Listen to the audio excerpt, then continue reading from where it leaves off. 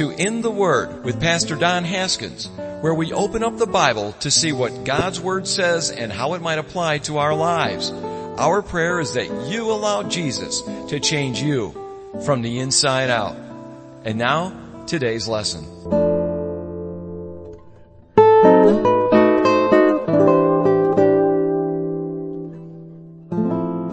2 Thessalonians chapter 2, looking at the reason why Paul is writing this second letter to the Thessalonians. It's happened anywhere from a few weeks up to a year after he wrote the first letter to the Thessalonians. He had talked to them about end times events and the rapture of the church, I believe is what he was talking about. And we looked at that in 1 Thessalonians chapter 4 as we made our way through that. But somewhere along the line, after Paul's letter had been read to the Thessalonians and the Laodiceans, you remember I've made a point to emphasize the Laodiceans because this church in Thessalonica pretty much fizzled out after a few years, and it kind of was absorbed into the Laodicean church. And when we look at the Laodicean church, we look at the book of Revelation, and in chapter 3 of Revelation, chapters 2 and 3, we see that there are 7 churches that Jesus talks about in the last days. One of the churches that he talks about, the last church he speaks about, is the church of Laodicea. And the church of Laodicea, which is what these 2 letters were written to. They were written to the Thessalonians and the Laodiceans. Paul said, share these with the Laodiceans. And so we see that there was one thing that happened. They died out. Something happened. They were excited about the Lord, but somewhere along the line, they got cold in their faith. They got tepid. They cooled off in their walk with the Lord.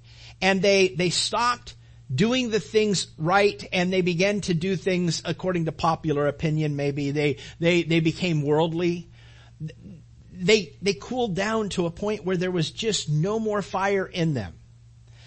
This last week, I think I shared something, I believe even out of that passage in one of the devotions that I'm sending out to you guys on a it's not a day by day thing. It just happens when it happens, and so I'm walking down and I'll take a picture of something, the flower, for instance. I took a picture of a flower this last week, and it just fascinated me amongst all the dead and dormant and, trees. And it just fascinated me that something so beautiful and vibrant, could actually be, there amongst so many, ugly, brown and dark trees, and I know that a lot of you don't know what I'm talking about, but that was in Philadelphia. Isn't that a pretty flower? It's a cabbage flower, but it was amongst just a bunch of dead, dormant, deciduous trees. And you look at it and you think, man, look at the contrast. Look at the contrast. Now, some of these trees were alive. This tree right here, I believe it's a crepe myrtle. It's alive, but it doesn't look alive. It is alive, but it's not alive. And the one thing that Jesus said to the church of Laodicea, he says, listen, you've cooled off. You're cold. You're lukewarm. You're kind of cold, kind of warm, but you're not hot and you're not cold. I would that you were hot or cold, but you're lukewarm. And you think of that for a second, and lukewarm anything just really isn't a good thing. Ice cold water, good. Hot water, nice sip, warms you up in cold weather, Lukewarm water, it's just not really, have you ever had like lukewarm milk? It's, Jesus says, you're neither hot nor cold, but you're lukewarm. Jesus' words, not mine. He can be pretty rough when he says this. He says, I want to spew you out of my mouth. He says, it upsets my stomach and I want to throw you up, basically is what he's saying. And the idea is that the church in the last days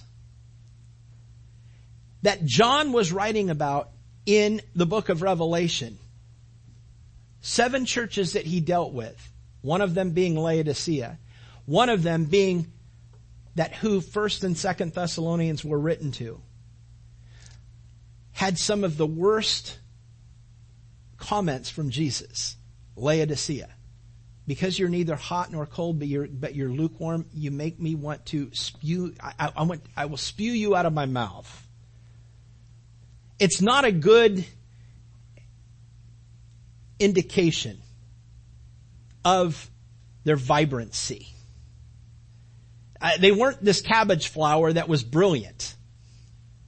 They were just lukewarm. And so it's in that this is second letter that Paul is writing is trying to address and trying to keep these guys hot, trying to keep these guys warm, trying to keep these guys moving forward, because there was deceivers that were coming in. And obviously somewhere along the line they got in and they rooted, but at this point in time they hadn't. And Paul was trying to thwart that and bring them along and try to clarify some of the things that they were so confused on. He says in verse 1, "Now brethren, concerning the coming of our Lord Jesus Christ and our gathering to him," this is 2 Thessalonians chapter 2 verse 1, "we ask you," the word ask is more of an exhort. We exhort you, we strongly encourage you not to be soon shaken in mind or troubled, either by spirit or by word or by letter, as if from us, as though the day of Christ had come. Now, as we've talked a little bit about this before, other teachers had come in besides Paul and had come in and begun to twist what Paul had said in 1 Thessalonians, the first letter. They came in and they said, "Oh, the day of the Lord had come. Oh, it's already here. The Lord has already come. The wrath of God is already upon you." And there started to become some confusion. Other teachers than Paul, as well as even some within the church that misinterpreted Paul's letter when he was with them before, or when he had written to them before, and even others that sought to maybe spiritualize their own thoughts by saying that they had heard from the Lord. And even finally those who would go so far as to actually forge a letter. That's what Paul said. As if there was a letter from us. We didn't write this letter. So somebody actually forged a letter saying that it was from Paul, twisting what Paul had taught, trying to get the church of Thessalonica and Laodicea to sway to their way of thinking. And Paul says, listen, don't be soon shaken in mind or troubled either by spirit or by word or even by a letter from us, as if from us, as though the day of Christ had come, because it hadn't happened. That's the reason Paul wrote this second letter to the Thessalonians. And because of that, in chapter 3, we aren't going to touch that this week, because of the wrong misinterpretation, Paul has to correct in chapter 2 their erroneous understanding of the end times, but also in chapter 3, the result of them understanding that they were in the day of the Lord, or in God's wrath, if you will. God's wrath. And now to be fair, understand this. The difficult times that these believers were experiencing caused them to wonder if they were in fact in this great tribulation time that Paul had talked about, where they were experiencing God's wrath. This goes to show that being a believer in their day, it was a difficult task. Their confusion was that they were having a difficult time distinguishing their present troubles from the day of the Lord or God's wrath. They were wondering, hey, these troubles that are upon us, this must be from the Lord. They had guys that were coming into the church going, or people even within the church going, well, this is what Paul was talking about. This is the Lord's wrath that has come upon us. This is God's wrath. And it's so too today, with us today. Sometimes when we experience difficult times in our own personal lives, we immediately wonder whether or not God has abandoned us, whether God is judging us, whether God has has cast us off. Maybe we've committed the unpardonable sin to God and God's through with us and He's gleefully torturing us. Now maybe that's a little, extreme for you, but I actually have had a person even recently say, I think that maybe God is so over me that He's giving me things and blessing me, because here's the thing. I've always had just horrible luck in life. I've had horrible fortune in life. And now all of a sudden everything's going my way.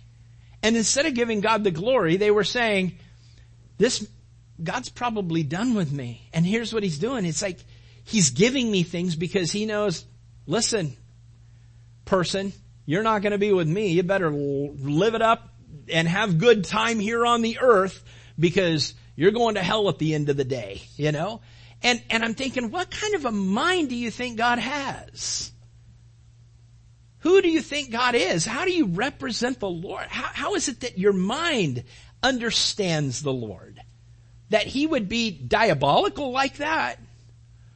To bless your life because He knows that you're going to hell at the end of the rainbow and you're done? That's just not a proper view. That's how Satan would love us to see the Lord. But that's what's happening here with the Thessalonians. There are those that have come in and said, hey, this is what's happening, and God's pouring His wrath out on us. Listen, if that's you and you begin to think, oh, God's against me, God's torturing me, or God's, cursing me, or God is this, listen, two things I want you to do. When you encounter a situation like that, there's two things that I really, really, as a believer, I want you to do. Number one, go to the Lord honestly and openly and listen. You can lie to me and you can lie to your friends, but you can't lie to God, okay? So God knows your heart. And so when you go before the Lord, get alone. Don't do it for show, but get alone in a room by yourself and get on your knees, get on your face before the Lord, or just stand there and talk to the Lord and say, Lord, this misfortune that is happening, this trial that I'm going through, this difficult time that I'm experiencing, is there something that I have done to bring this upon myself? Is there some rooted sin in my life that I need to root out? Is there something that is causing this to happen to me? And here's the thing. You may understand from the Lord, no, there's nothing. Our crazy mind then takes over and goes, well, then He just likes torturing me. That's what this one person was thinking. Oh, God just likes torturing me. No. Listen. Maybe God is just raising you up. He's allowing you to go through. Listen, there's a time where the rain falls on the just and on the unjust. Just because you and I become Christians doesn't mean that we're forfeit of any trial that's ever going to come our way ever again. Hey, I've got to get out a trial, free card because I became a Christian. No longer will I ever suffer hardship. No longer will I ever suffer tribulation. No longer will I ever suffer major trial in life. Sometimes God will take you through a major trial, a gut-wrenching trial. But like I say, go before the Lord and seek. Is there something wrong? And listen, if He shows you that there's something wrong, correct it. Okay? That's just simple, isn't it? That should be pretty basic. Just stop doing it. Repent, stop doing it, and don't do it anymore, right? But you know what? If God doesn't show you anything, then recognize that you might be just going through a trial. And God is going to show you that He's enough for you to see you through that difficult time in your life. Oh, you're going to be hanging on by a thread at times. You're going to feel like you're at the end of your rope at times. But it's an opportunity to lean hard into the Lord and to learn how to live in the presence of the Lord. When you get into that time where you're just seeking God and just going, God, I need you. Nobody understands. People are tired of hearing about my troubles. People are tired of hearing about my trials. God, I'm coming to you. and I'm pouring it out before you. It's a great place for you to be. And it is a growth. It's a maturing. You're maturing at that time. And I know maturing is not fun. It's not fun at times. It's painful at times. But at times, God will use what you've gone through to minister to someone else.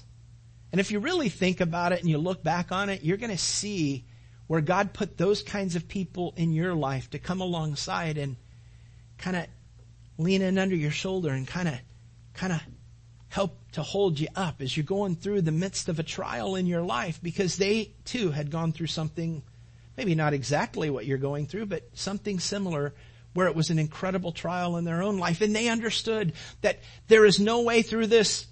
There's no way through this wilderness. There's no way through this forest. There is no way through this pain apart from the Lord. It's the only way to get through. But know this, He will get you through. And He will be with you, and He will never leave you. He will never forsake you. The world may turn their back on you, but He never will. And so a trial might come that way. We don't have to spiritualize it and think God's torturing us. God's, cursing us, or God's judging us on something. Listen, if you're doing something stupid, quit being stupid, okay?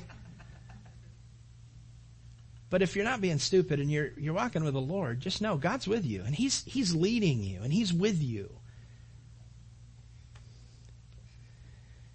There was so much. There was a pastor friend of mine out in California that I've used this before, but Pastor Tim Hamilton, he was out in Twin Peaks, California. Not the show, but yeah, Calvary Chapel, Twin Peaks. Wasn't that it was a weird show, I think. It was a psychedelic show, I think, but not Calvary Chapel, Twin Peaks was not the psychedelic Calvary Chapel. But yeah, Tim, he shared one time with me something that really stuck with me. He said, and he was talking about this kind of a situation. He was saying, sometimes we just have to go before the Lord and say, Lord, let not this suffering go for naught. When you get into a trial, when you get into a suffering, Lord, don't let me lose the lesson. Don't let me lose the growth. Don't let me lose the understanding through the midst of this trial. Don't let this just be wasted on, I'm done with that trial. I'm never going to even think about that thing ever again. Lord, use it. Use it for you. This is a part of my maturing process. This is part of me growing. It was a painful time, but Lord, you were with me at all times.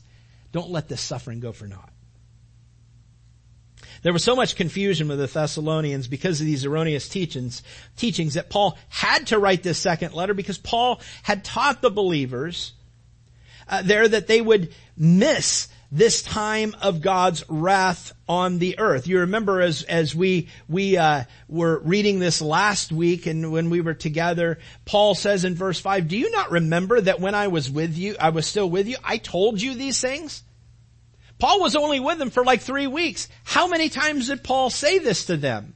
He reiterated it over and over and over, and he's going, don't you guys remember that when we talked, when I taught, when I was with you, I kept repeating these things over and over and over?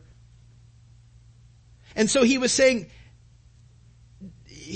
to them, I told you guys about these. The confusion is because the trials that they were going through, they were thinking, oh man, this must be the tribulation time. And Paul's going, you need to differentiate tribulation that you go through in life and tribulation that is poured out from God, because those are two separately different ideas.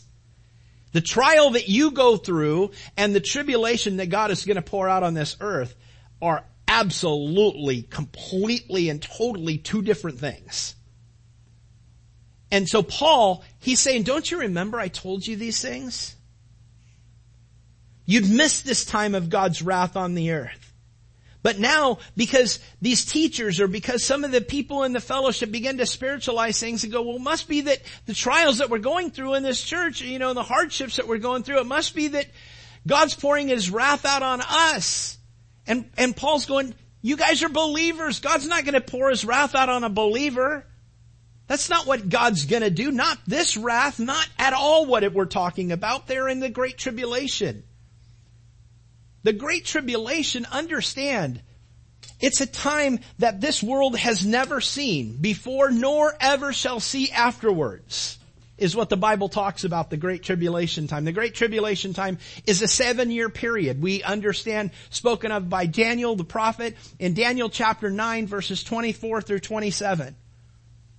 We also see it written about in the book of Revelation. Revelation 11. Here's the thing. There's a 3.5 year period. We can see the whole tribulation being played out from Revelation chapter 6 all the way through Revelation chapter 19. You see the tribulation and all the things that are going to happen during that time.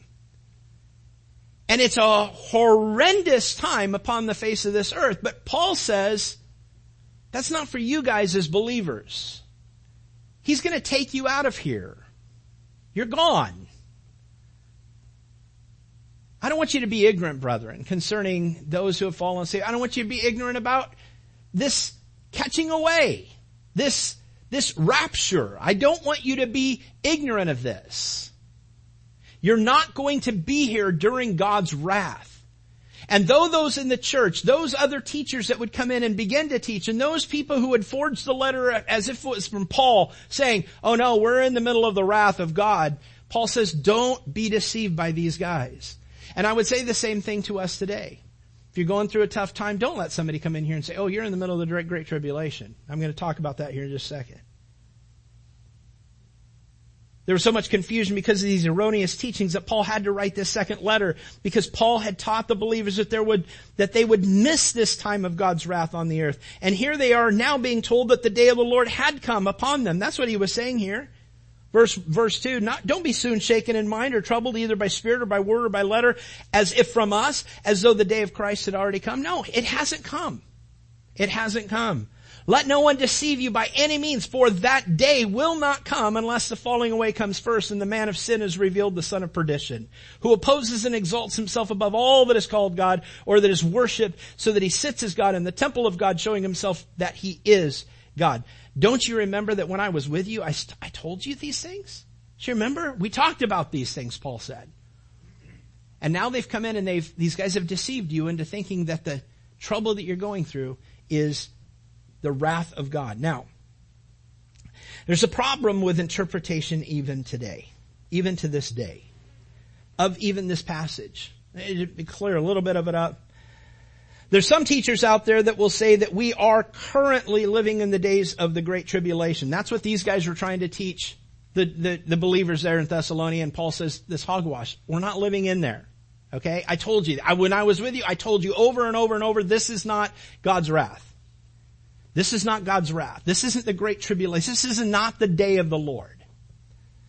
There are some teachers today that say that the teaching that we as believers will miss the day. This is what they say, that we as believers will miss this day of God's wrath. It's a very arrogant thing to say, and that we are just as subject to God's wrath as the unbeliever, and thus it is unknown whether or not we will be subjected to none, some, or all of God's wrath. So we don't know. So there's some teachers out there, well, we don't know if we're going to, fall under this God's wrath. We just don't know. We don't know.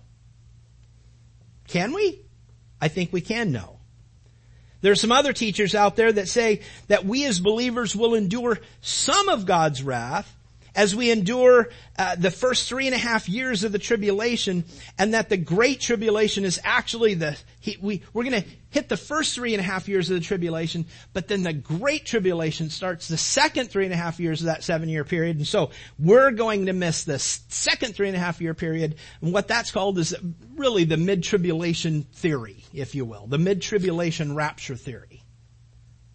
There are other teachers out there that say that we as believers, we will enter the 7-year tribulation period, but we will be raptured out before any major wrath comes down upon the earth.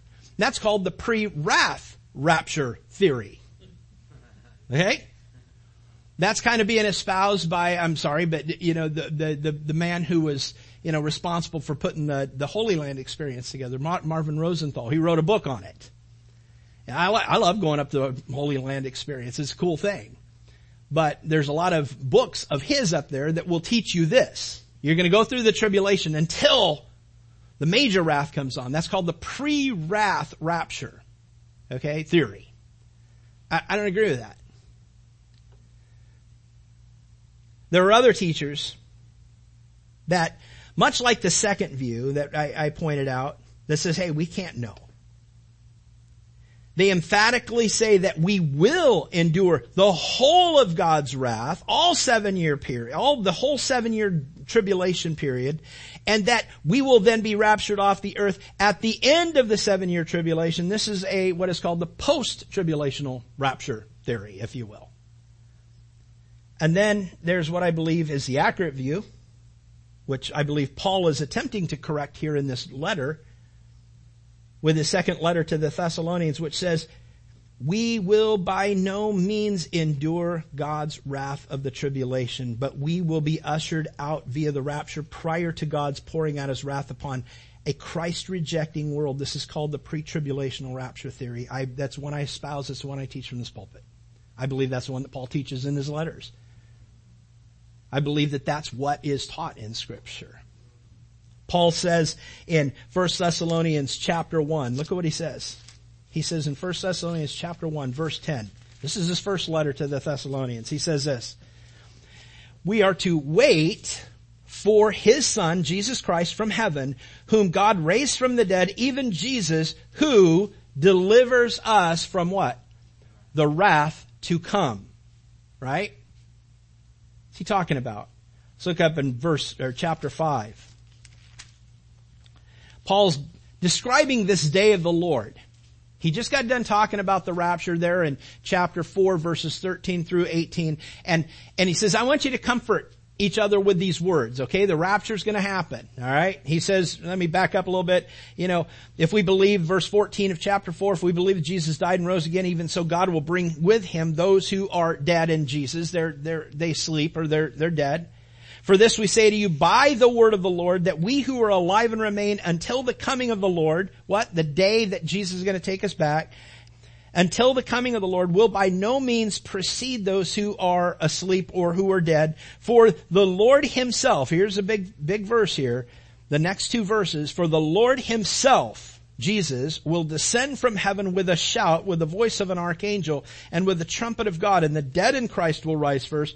Then we who are alive and remain shall be caught up together. That word caught up, harpazo, you remember, there's no word for rapture in the Bible. That's a Latin word, rapturos, that is taken from the harpazo Greek that is being spoken of here. So whatever you want to call that day, you're going to be caught up, okay? Let's call it the great catching up. Or the great harpazo, or the great rapturos, whatever you want to call it, that day is going to come where Jesus will descend from heaven with a shout, with the voice of an archangel, and with the trumpet of God, and the dead in Christ will rise first. Then we who are alive and remain shall be caught up, harpazoed, raptured, caught up together with them in the clouds to meet the Lord in the air, and thus we shall always be with the Lord. This isn't spiritualizing anything. Paul's not trying to spiritualize anything. He's saying this is an actual fact that's going to happen. That's hard for us to fathom that because we go, where else do we have anything that we can liken that unto? Well, there's nothing. But that's like saying there is no God because there's nothing that we can equate to a God. We can't fathom a no beginning and no end God. There has to be a beginning. Think about that for a second in a dark room looking at a candle. He has no beginning and no end? He's always been? Yeah, that's God. No, there's got to be a beginning and there's got to be an end because we as human beings, we only know beginning and end. This pulpit used to be a tree. And I don't know how they make steel, but this steel, all right? But it's no longer a tree, it's a pulpit. But it started out as a seed or as a sprout. And then it turned into a tree and someone cut it down and there was a beginning. And one day it may burn, I don't know. Well, I know ultimately it's going to burn. But one day, I don't know what's going to happen to this, but there's going to be an end to this. There's a beginning and an end. That's all we know. But explain that the everlasting, never beginning, never ending of God. I can't. So I don't understand how we're going to be raptured. All I know is that that's what the Bible says. Are our clothes going to still be here? I don't know. Let's get in shape, okay?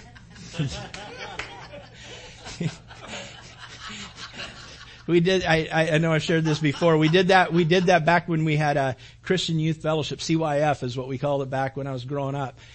We had a Sunday night study with all of us high school kids, and one day, one of these guys it was kind of always a disruption in there. He was always kind of like the guy who, had to be the center of attention. And I gotta go to the bathroom, in the middle of a study, and he gets up and goes to the bathroom and makes a big scene going to the bathroom, and our youth pastor, I think it was Bob Anderson at the time, Bob Anderson said, okay, hey, everybody, take your jackets off, put them on the ground, take off your shoes, leave them there, and let's all run out of the room, and let's leave everything here. And so when he came back in, he thought the rapture had happened. No, he didn't, but he's like, what happened, But it was fun. That's a Christian game, When does the world go, hey, let's play Rapture, So we played the Rapture game on the kid. But here's the thing, there's a rapture coming. That's what Paul's talking about to the Thessalonians. He says, so here's what I want. We're going to be caught up to the Lord in the clouds to meet the Lord in the air, and thus we shall always be with the Lord. Therefore, comfort one another with these words.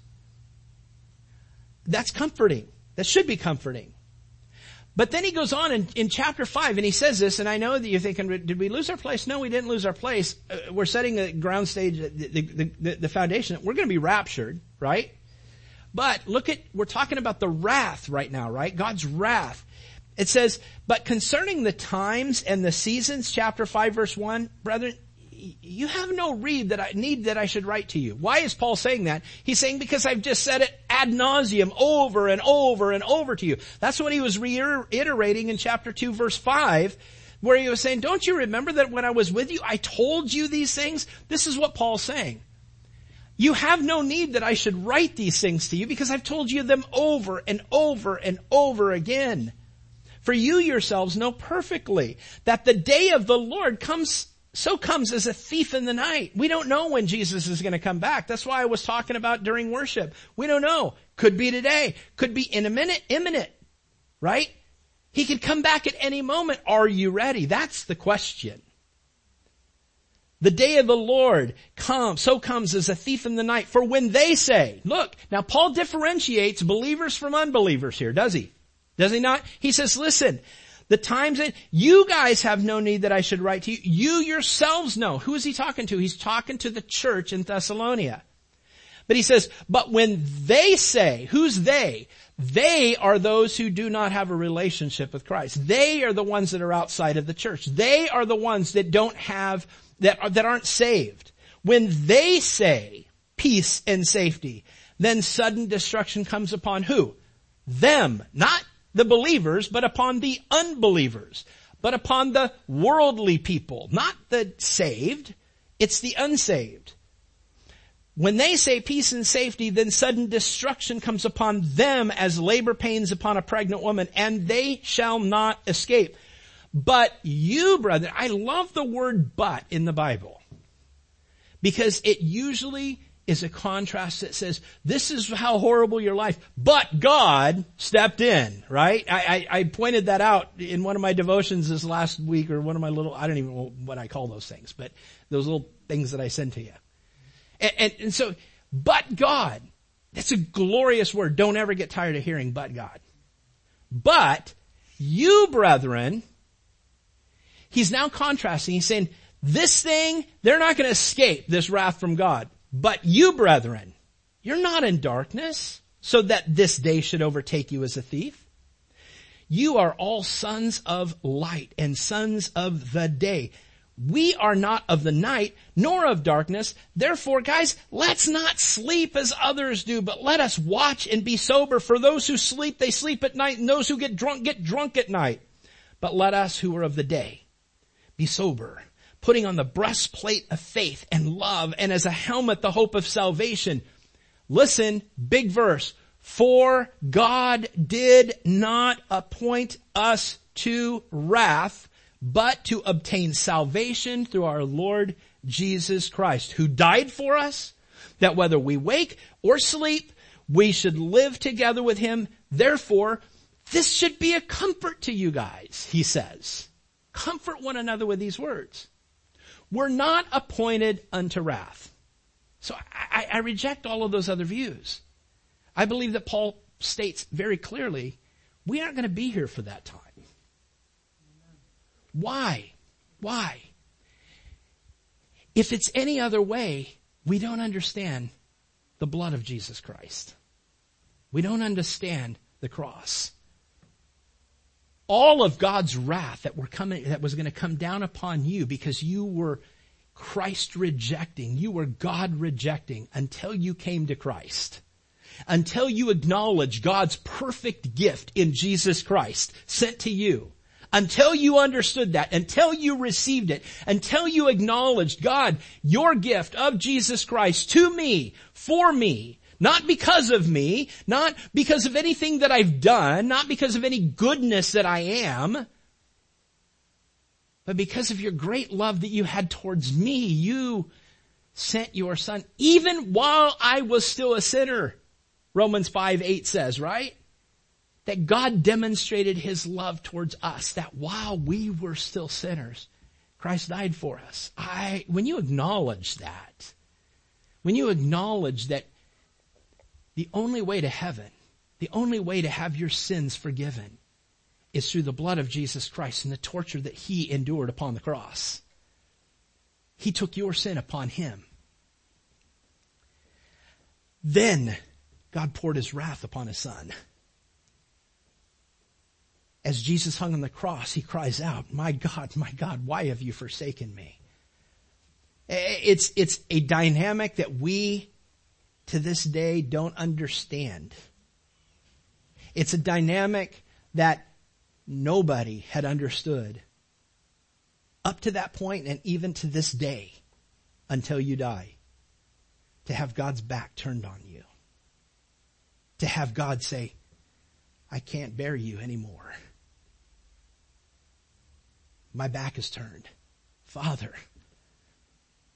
It's the reason Jesus sweat, as it were, in the Garden of Gethsemane, as it were, great drops of blood. He said, Father, if there be any other way for this cup to pass, let it be. But nevertheless, this is what I came here for. Nevertheless, your will be done. Thereby signifying there was no other way to secure your salvation and my salvation other than Jesus going to the cross. For God to pour his wrath upon his son. For God to judge your sin upon the shoulders of Jesus Christ. You see, I can't bear my own sin and stand right before God. That's why Jesus was the innocent lamb. That's why John the Baptist in John chapter 1, you know, in verse 51, I believe is what it is, where John is baptizing in the Jordan River. And he's baptized in the Jordan River. Hopefully the guy was up when he said this. He saw Jesus, you know. He's baptizing and all of a sudden Jesus walking on the line, the shoreline, and he goes, behold, the Lamb of God, pointing at Jesus, who takes away what? The sins of the world. You and me. And all who would believe. That's God's wrath. God's wrath came down upon Christ. God's wrath that was due you was poured out on his son, Jesus Christ. Man, if we fail to see that, we fail to understand the sacrifice. We fail to understand the significance of the cross. Gang, don't ever not look at the cross and understand that was your sin upon that cross. Jesus didn't die for his sin. He had no sin. It's the reason he was the innocent Lamb of God who took away the sins of the world, you and me. That whosoever would believe in him would not perish, but have everlasting life, right? We know that verse. Paul's saying, you're not appointed to wrath. That's what he was saying in chapter, 5 verse 9. God didn't appoint us to wrath, but to obtain salvation through Jesus Christ. That would be, you know what it'd be? if we would have to endure God's wrath, that would be what we call double jeopardy. We're being judged twice for our sin. We got our sin judged on the shoulders of Jesus, but now we're going to have it judged again on us, as if we could pay for anything. We can't. We can't. Our salvation was paid through the blood of Jesus Christ. And so, gang, we'll leave it there today. But here's the thing. Recognize that if you're a believer today and you walk out of these doors, what a special, awesome privilege it is to be representing Jesus today. You will not have to endure the wrath of God. Jesus says, unless those days were shortened during that time of tribulation, Matthew chapter 24, said no flesh would survive. That time of tribulation this world has never seen. So when you see something bad happen, you see some calamity that comes down upon the earth, maybe it's a hurricane, maybe it's an earthquake, maybe it's some other type of what they call an act of God. God oftentimes gets the blame for things that are not His fault. But here's the thing. When you look at that and you go, man, it can't get any worse. Just know this. It can get a lot worse. And it's going to get a lot worse. The Bible tells us in the book of Revelation, people are going to say, mountains, please fall on us and kill us that we might escape the wrath of the Lamb. Because it's going to be a horrible time. But know this. That time where God is pouring out that 7-year period, that tribulation time, that great tribulation, that is God pouring out His wrath upon a Christ-rejecting world. Have you rejected Christ? Are you a Christian? If you're an unbeliever, listen, that's your future. I'm not trying to scare you into heaven. If I could, I would. Can't. But here's the thing. That's what the Bible says. If you've rejected Christ, that's your future. But for me as a believer, I haven't rejected Christ. I've accepted Him. And so God's wrath is not coming down upon me because I've accepted His Son. I haven't rejected His Son. His wrath has already been poured out on me, but I never felt it. It was His Son that felt it. And so, man, we have a reason to walk out of this building today very, very relieved and very happy and very joyous that we have a God that loves us so much that He sent His only begotten Son into the world, that the world would be saved through Him, that anyone who would believe in Him would not perish but have everlasting life. God's wrath does not abide upon us. It fell upon His Son. And if you've received that, you don't have to worry about God's wrath anymore. The wrath of God has already been paid on your Savior, Jesus' shoulders, for your sin, for your salvation. And so, gang, let's walk out of here, man, joyous, knowing, man, that's one thing I don't have to worry about anymore. Paul had to spend 2 letters writing to the church and saying, stop letting people rip you off and deceive you. Live free. Live in Jesus. Live for the Lord.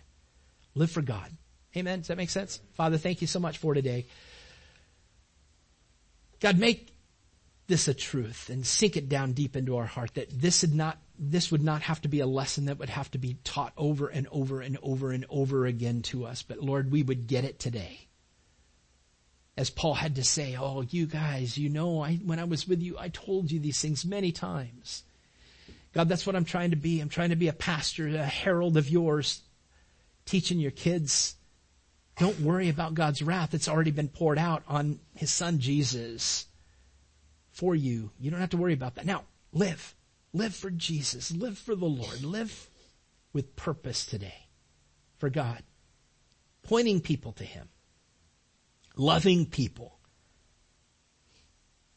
And so, Lord, I pray that for us. I pray that for every believer in here. If there's anybody in here that doesn't have a relationship with you, God, I pray that today I know it's probably a very long and boring day for them, but Lord, I pray that there was something that happened in their heart. I hope that there was something that happened that caused their heart to skip a bit and say, wait, I'm not ready. I don't know. They've been talking about in a minute, imminent return of Jesus, that He could actually come back before this day is over. Am I ready? If you're not ready, would you simply just open up your heart to Jesus right now? There's not the magic in the words. There's not a prayer that is detailed out in the Bible that you must pray. God knows your heart. But I can't save you, and the person next to you can't save you. Only Jesus can save you. And that's why He came. He came to seek and to save that which is lost. If you're not a believer of Christ today, you're lost. But know this, Jesus came to seek and to save you. And you simply need to acknowledge Him. You simply need to accept Him. Recognize that God sent His Son Jesus to die on the cross for you. When He cried out on the cross, Father, forgive them, they don't know what they're doing, He was crying out for you. When He said, Father, into your hand I commit my spirit. It is finished. He was saying that the penalty phase was completed for you, to where now all you must simply do. And I know it sounds simple,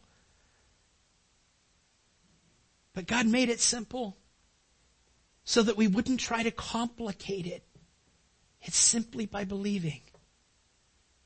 Confessing with your mouth Jesus is Lord, and believe in your heart that God raised Him from the dead. The Bible says you shall be saved.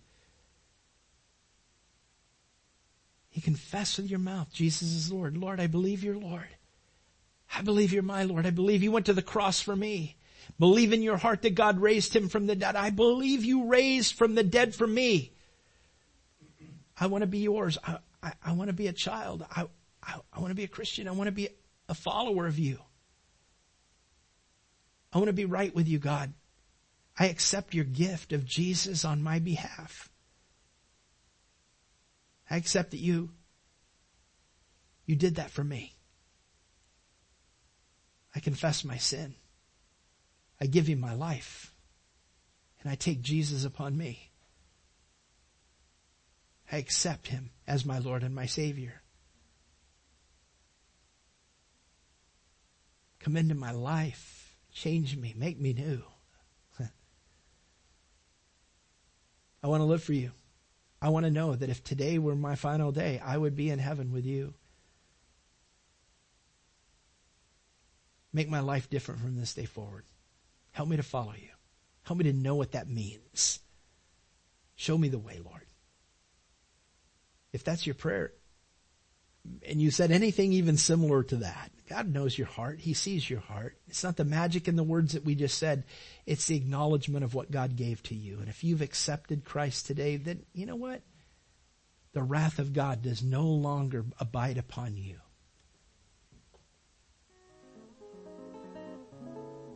It's between you and the Lord. Not me. I didn't give it. It's what God gave. Lord, I pray that for each and every one of us, Lord, we can walk out of this place blessed and joyous, knowing that we can live freely for you. We don't have to worry about your wrath coming down upon us. We can be free to live our life for you from this day forward. Never second guessing it ever again. Thank you, God, for reassuring us of those things, even this day. In Jesus' name, amen. Amen.